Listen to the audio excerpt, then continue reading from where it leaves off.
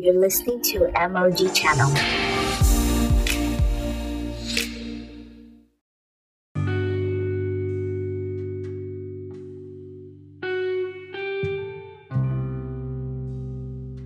Hi guys, welcome to my podcast. This is MOG Channel where we'll help you to see a real and practical Christianity from God's Word. If you're new here, welcome. If you're returning, welcome back. Today we're going to be looking at the parable of the unjust steward, right? Again, it's a line by line, text by text, exposition, explanation. And we're going to be learning a few things because it's a parable, right? Now, what is a parable? Because many people, this is where they miss it with parables. A parable is a simple story used to illustrate a moral or spiritual lesson. In other words, in a parable, there is a lesson. There's a lesson to be learned. Probably in Jesus' teaching, he's trying to illustrate something. Now, he gives a parable. Now, where people miss it is this. Look, if it's a story on its own, the story, because the parable is a story, right? But then usually if you are, for example, I'm giving an example, I'll probably be making a direct comparison. I'll be using, if I'm going to illustrate something, I would probably make it as close to what I'm saying as possible. But a parable, diverses or is not like that in that sense. A parable it has an endpoint and it may use different means and approaches that don't sound similar to what you're saying to get to that endpoint. I'll give you an example. Remember the story of the unjust judge, the widow and the unjust judge, when Jesus starts with that parable with saying men always ought to pray and not give up. Then he now says there was an unjust judge. So number one, an unjust judge. Number two, a widow who wanted justice. The unjust judge did not fear God or men and would not answer her, but she kept on being persistent, coming every day. And she said, the judge said, I don't fear God, I don't fear men, but because this woman, I don't want her to wear me out, so I'm going to give her justice. Now remember, it started with God, Jesus saying, men always ought to pray and not give up. So someone may now say, okay, the widow is us and the unjust judge is God. But that doesn't make sense. God is not unjust. The Bible tells us clearly that he is a good God, right? James 1, good and 17, every good and perfect gift comes from above, from the Father of lights, in whom there's no variableness, neither shadow of turning. God is good, amen? He's a giving God. He is not unjust. Are you seeing that? Number two, he does not, it's not because we shout so much that he answers us, no. But Jesus was talking about the fact that men should be persistent in their prayer lives, and he uses that story of the woman and the unjust judge. What was he pointing at? Persistence, not giving up, resilience. That's what he was pointing out. But you can go very far with that parable and begin to allude many things. And that's how many other parables are in the Bible. There's a lesson. If you don't understand the lesson, right, or the fact that is the lesson you're meant to highlight, you'll be lost in the parable, in the stories. So same thing with this unjust steward. It's in Luke chapter 16. Now, let's just go right to the end of it and see something.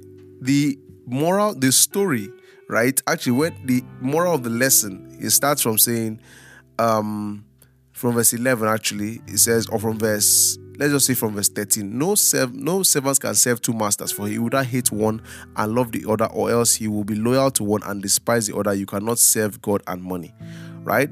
So he now explains what he means by that in the verses before.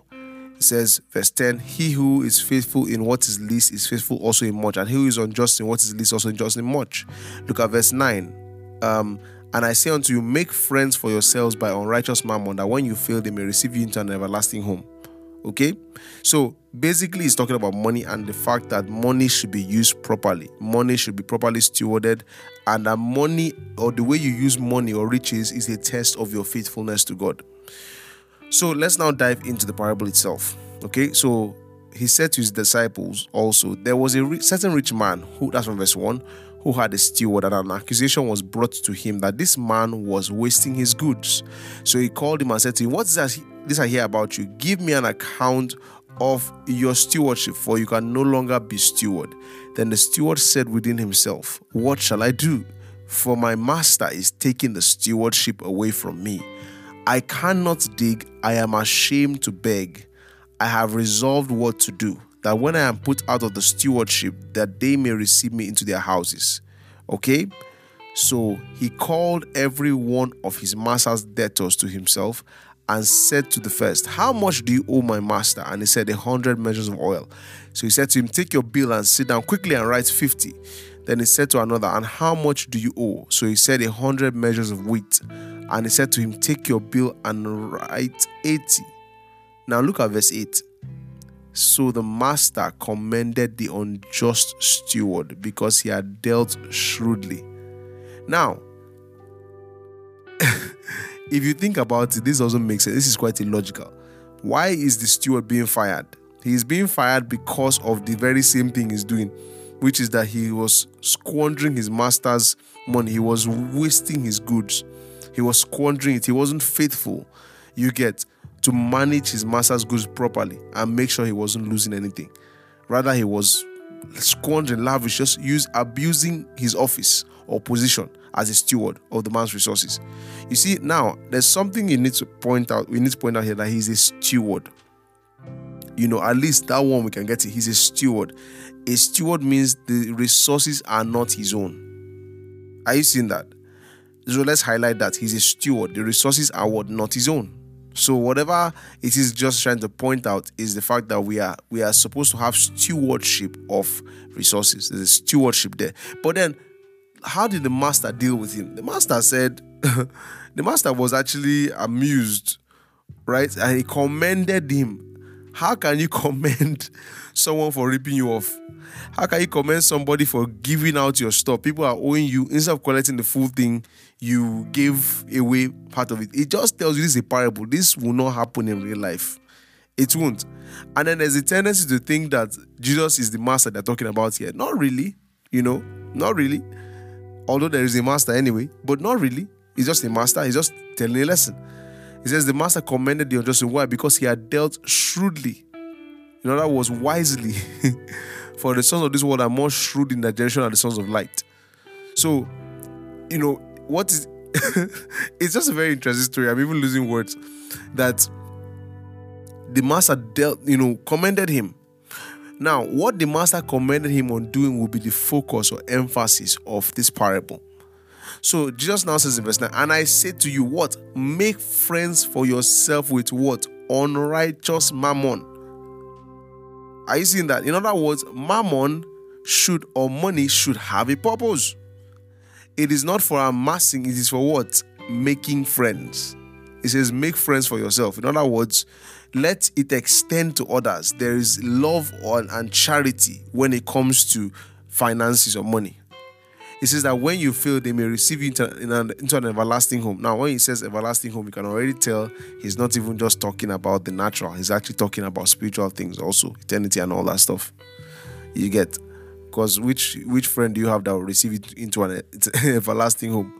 Verse 10, he who is faithful in what is least is faithful also in what? Much. Are you seeing that?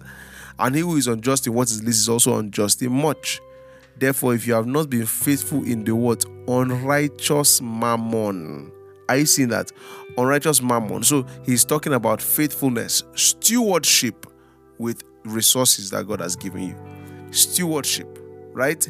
He says, who will commit to you or to your trust true riches? In other words, he's telling you, remember he spoke about everlasting habitations. He's telling you that the way you spend or use money is a great indicator of what you will be entrusted with in eternity or in the ages to come.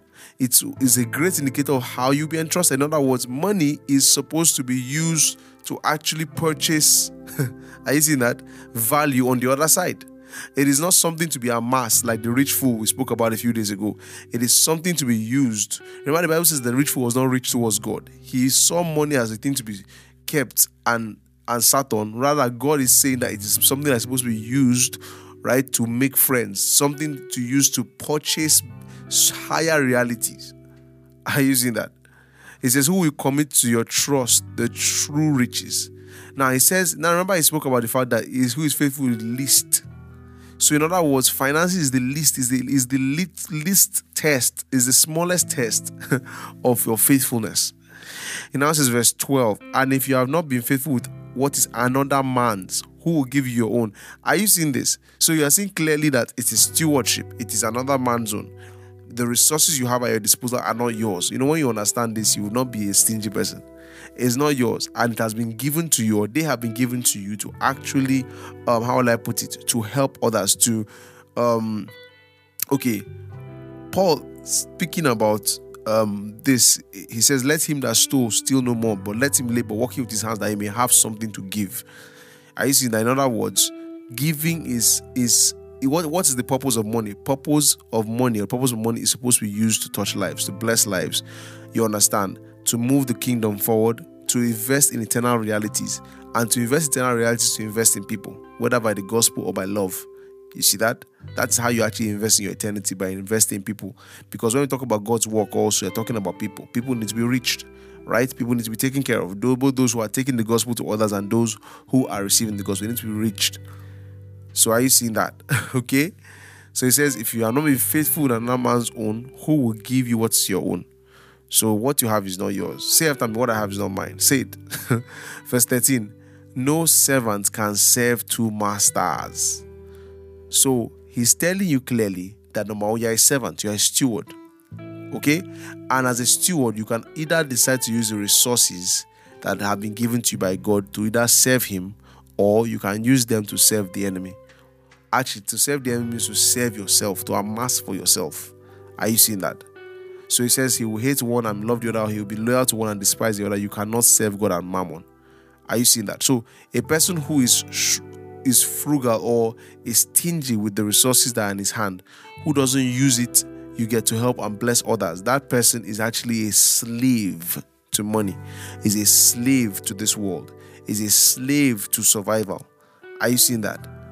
But there's greater things. God is trying to take our attention from these natural things to the fact that there are greater things, eternal or of eternal value, and that we can use the resources at our disposal to invest and reap eternal treasures. Hallelujah. So are you seeing how the parable went? It had nothing to do with a lot of the information of the parable itself. Are you seeing that? Of course, had nothing to do with it. So we have to understand parables. When you read parables, that the lesson is the most important thing. Don't get carried away with the story. What is the lesson? And usually at the end of the summary, they'll probably put the lesson there.